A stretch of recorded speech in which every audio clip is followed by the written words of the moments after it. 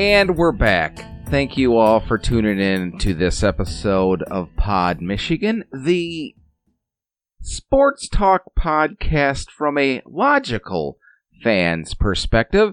And we have roughly 3 things to discuss on this episode. 4 different teams, but one topic is sort of blended in together.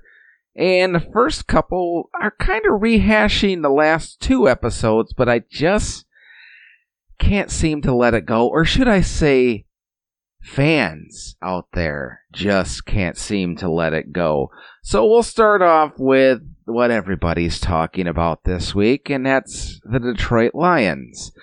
And more specifically, their head coach, Dan Campbell, and his crying in the post-game press conference, and everybody on terrestrial sports talk radio the first, Monday or Tuesday after the fact were just ripping them for being, well, I shouldn't say everybody, but the majority of the texters and the people that called in were all acting like they've never got emotional over a sporting event, which kind of seems a little bit like the pot calling the kettle black a little bit.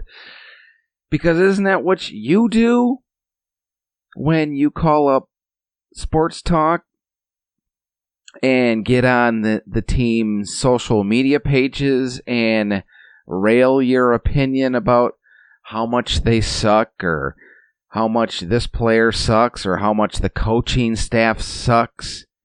Isn't that what you're doing? You are getting emotional because you're emotionally invested in the Lions. And we've discussed a couple of podcasts ago, or maybe if we didn't, I'm going to say it again now, so we'll have it officially on the record this time. For all those people out there for the past 55, 60 years that have claimed that they're done watching the Lions. But yet, you know what?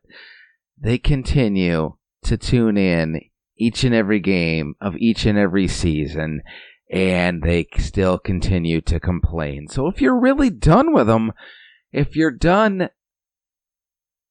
spending your time on them, if you're done being emotionally invested in this crap professional football franchise, then what's up with giving your 2 cents on everything? Oh, that's right. That's because that's what people do now. I do. It's just I'm doing it here on a podcast, but that's kind of the way it is. They're much the same people that call into sports talk and start off the conversation with, I've been a season ticket holder for XXX years, and I'm done giving that franchise my hard-earned money. You know what? And I've actually heard the guys on the ticket say this before, and I kind of agree with them wholeheartedly. If everybody that texted or called into sports talk radio actually had season tickets for the Lions or Pistons or Red Wings or Tigers, those stadiums would probably hold about 500,000 people. So, yeah, it's just one of those things that sports fans do. But anyways, we're talking about Dan Campbell's emotion after their loss to Minnesota, and most people were negative about it. Not everybody. There were certain people that appreciated his honesty, his emotion, his clear, apparent desire to make this team a winner. And that's kind of where I fall into it, because I would rather play for a coach that shows that emotion, that shows that he cares. That would make me want to keep trying. That would make me invest my abilities, like I have any actual athletic ability, but if I did, that would be the kind of coach that I would want to play for. And people are saying, he's got the team now, but if they keep losing, then he's going to lose the team. And that may or may not be the case. But right now, I think he won over or continued to win over that locker room with his emotional output at the press conference after the game, because that showed the players that they're giving it their all, which I don't think anybody out there can say that this particular Lions team is not out there trying. You could say that over the previous 3 years with the last regime, where it was clear and obvious that the players had quit on Matt Patricia, and quite frankly, so did the fans, me included. But I don't think the players, at least at any time soon, have quit on this coaching staff. I actually think they're out there doing their absolute best. They've completely bought in to the program so far, and with all of the injuries that they sustained to, I guess you could say, they're better players. They don't really have a lot of standout players as it is now, and they keep losing them. Like Frank Ragnow's done for the year, and I guess they're getting Taylor Decker back either this week or next week. And Penei Sewell got banged up, and the receiving core is just, it is what it is. TJ Hawkinson has missed some practice time, so he's kind of banged up. And we don't even need to go into the defense, because we all know what kind of S show that actually is. Anyway, so we shouldn't expect much. Although, I don't think, and I will take a little bit of heat for this, but yeah, they're not good. Especially in the secondary, because they're just not good. But I don't think they've played that awfully bad, at least the last couple of weeks or so.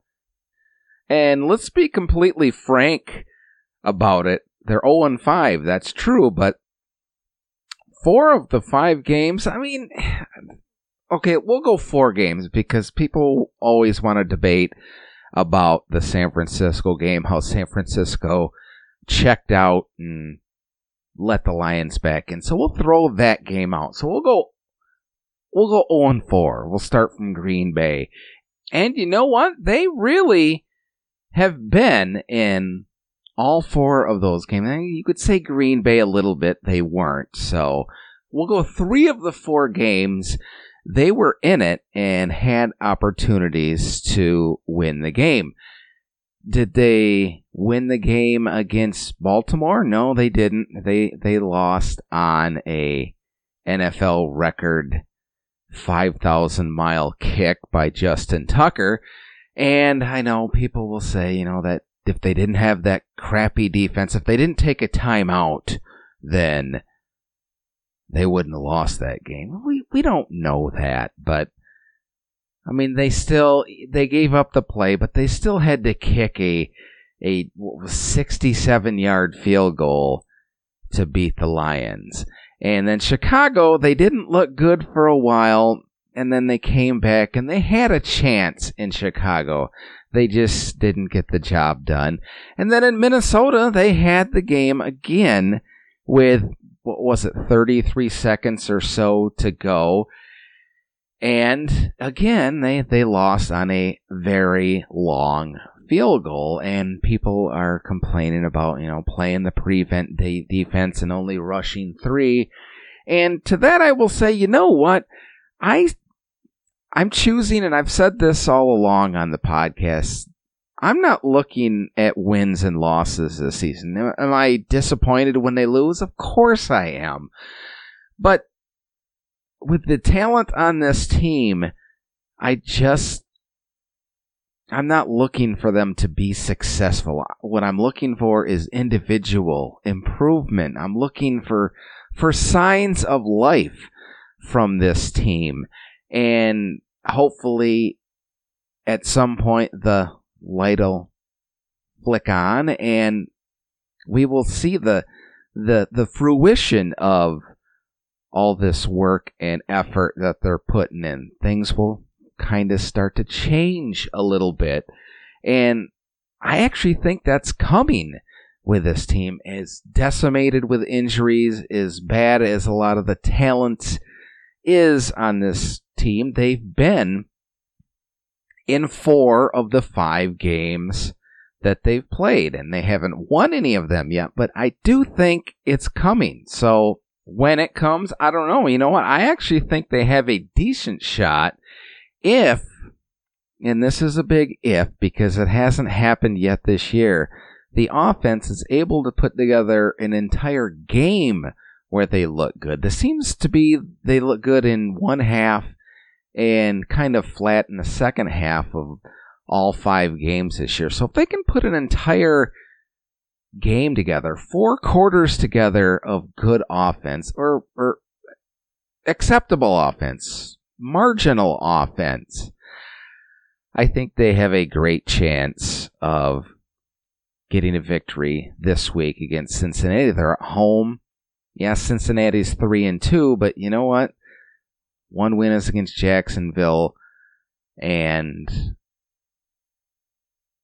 I think they're an up-and-coming team, but I just don't think they're there yet. And I think as the players continue to buy into Campbell and the coaching staff's message, and they're giving max effort out there, I honestly, and I can say this, and you can call me a homer or whatever you may want to call me, but I really do see signs of life from this team, and I think it bodes well for the future. If you disagree with me, feel free to call and leave a message on the voicemail at 810-373-9732, and we will revisit this after next week's game against Cincinnati.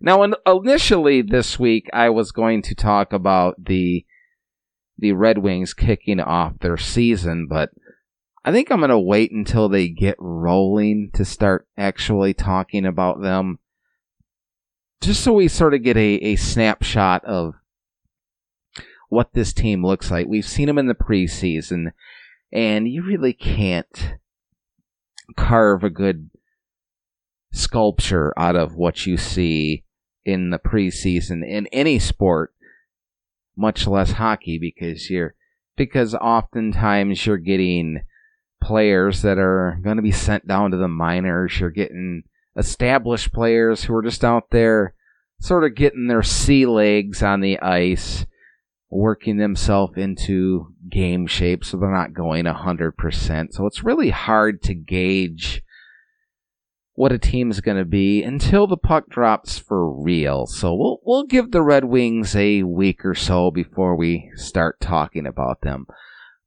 And I was actually going to skip Michigan and Michigan State this week and kind of hold off until A, they lost a game, or B, the end of the month when they play each other. And I'm sure we will talk about them that week. But I do want to talk about something right now that kind of irks me. And I've stated the last few podcasts that I am a Michigan fan over a Michigan State fan, but I'm very different than most Michigan fans. I'm logical. I will admit when something smells. And to be honest with you, I think even though they're 6-0, something isn't starting to smell right in Ann Arbor. First of all, and I'll cheese all my fellow Wolverine fans off right now by saying in my personal opinion, and I've watched every game for Michigan and Michigan State this year, and I think State should actually be ranked higher than Michigan. Now, frankly, I don't think either team should be ranked as high as they are. I would say, should they both be in the top 25? Yes, but I don't think they should both be in the top 10 or near the top 10, depending on which poll you look at. You got Michigan going from 7 or 8, and State going from 9 and 10 or 10 and 11 or something like that. Yeah, no, I don't think either team is worthy of that high of a designation. Did they earn it being undefeated? Yes, I'm not taking anything away from any of the victories that they have. They've beaten what's been set in front of them. But let's be frank, both teams probably should have lost to Nebraska. And Nebraska, I won't say they gave the game to Michigan and Michigan State, but they didn't help their cause with their self-inflicted wounds. So yes, I think they both should have lost to Nebraska, to which they didn't, and they both played at Lincoln, so that's kind of 50-50 there. They both came away with a victory, so hats off to them. I think State played at Lincoln, didn't they? I could be wrong on that, but either way, they both beat Nebraska.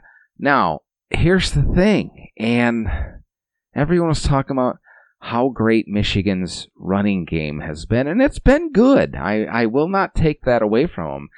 It's been a good running attack, but in people, here's where the Michigan fan, the typical Michigan fan will say, see, the last couple of weeks they've started passing the ball. Yeah, not really. And I don't know if it's Cade Cunningham. Did I say Cade Cunningham? We're not talking about the Pistons. If it's Cade McNamara or J.J. McCarthy, I think they need to settle on one and either let the other one transfer, or if they're willing to sit and play second fiddle, then play second fiddle. But they need to pick one and stick with it. Now, Cade McNamara is a decent game manager, but I don't think he's the type of quarterback that is going to win you a game. Put the team on his back and win a game for you. I just don't think he's that type of player. Whereas J.J. McCarthy, I think he has all the talent in the world and could be one of those players, but he's got to go through the growing pains of actual game time before that comes out. So I think Harbaugh needs to make a decision and just stick with it and stop using both of them in situations. So pick a quarterback and go with it and take that, ride that where it takes you. And personally, nothing against Cade McNamara, but I think you have this 5-star recruit in J.J. McCarthy. You should probably just go ahead and give him the reins, and if it doesn't work, it doesn't work. But yeah, I think you should go with it. I think he brings more energy to the team when he's out there, just from my eyeball test. And on the flip side of that, I think Michigan State, granted, I will say Michigan's defense has been playing well, and they seem to have the upper hand as a whole on Michigan State when it comes to the defense. State's secondary looks suspect a lot of the time, but I will tell you this, just from watching the games, that the front four, at least, for Michigan State's defense is pretty damn stout. So I'm not sure exactly when they play at the end of the month how that's going to turn out, but I will say that Michigan State's passing attack is leaps and bounds ahead of what I've seen from Michigan this year, so that scares me a little bit. And the running attack has been getting some national press of late with the emergence of Kenneth Walker, because he, at least so far this year, he looks definitely legit as a running back. And if Michigan's defense isn't all window dressing like it has been the last 4 or 5 years, he could be trouble for Michigan. But if they're as stout as they've looked so far this year, it could be interesting. It's just a passing game that I'm concerned with. So if I was forced to make a selection now, 2 weeks before the game, 3 weeks before the game, I might take State. I think if they played right now, State would probably beat Michigan, and it's at East Lansing. So it's going to be an interesting couple of weeks to discuss that. So I don't think either team should be ranked as high as they are. B, I think State should actually be ranked higher than Michigan. I've been more impressed with them. I think Mel Tucker has done more in 18 months, leaps and bounds done more than Jim Harbaugh has done in his 7th year at Michigan. But hey, you know what? I know a lot of you probably disagree with me. So if you want to call me, leave a voicemail, give me your 2 cents, tell me I'm an idiot, let me know, 810-373-9732. And I'm sure as we get closer to Michigan State, we will talk a lot more about that game. Well, for the first couple of episodes out there, I've given you the number 810-373-9732 to call up and give your 2 cents on anything I'm talking about on the podcast. And I actually did get a phone call from somebody, so let's see what they have to say and who exactly they are. Hey, yo, first-time caller, long-time listener. This is Raider Ryan. That's right, Raider Nation, baby. I want you to talk some more about my Oakland Raiders. I mean, my Los Angeles Raiders. I mean, my Las Vegas Raiders. Raider Nation, baby. Rich Gannon going way back. Derek Carr leading us to the Super Bowl. Does your team have a crackhead tight end? No, mine does. Darren Waller. Yeah, Raider Nation. Talk it up, baby. Well, thank you, Raider Ryan, or Ryan Raider, or whatever the hell you called yourself. Let's go over that 45 seconds that you left for us. First of all, thank you for leaving the message. Hopefully you can contribute something useful to a Michigan-centric sports talk show. But hey, it is what it is. But let's talk about your Raiders for a minute. How's John Gruden doing? Oh, yeah, that's right. That could be a whole topic for another podcast, getting off the Michigan-centric podcast. But let's also talk about your Raiders. You have one of those jackets, don't you, buddy? Raider Ryan walking around with his Raiders jacket on like it's 1988 still. Got his Public Enemy CD in his Walkman. Well, actually, he probably doesn't even have a CD. It's probably an actual Walkman with a cassette. So he has his Public Enemy cassette in with the mega bass pushed on it. So thank you, Raider Ryan.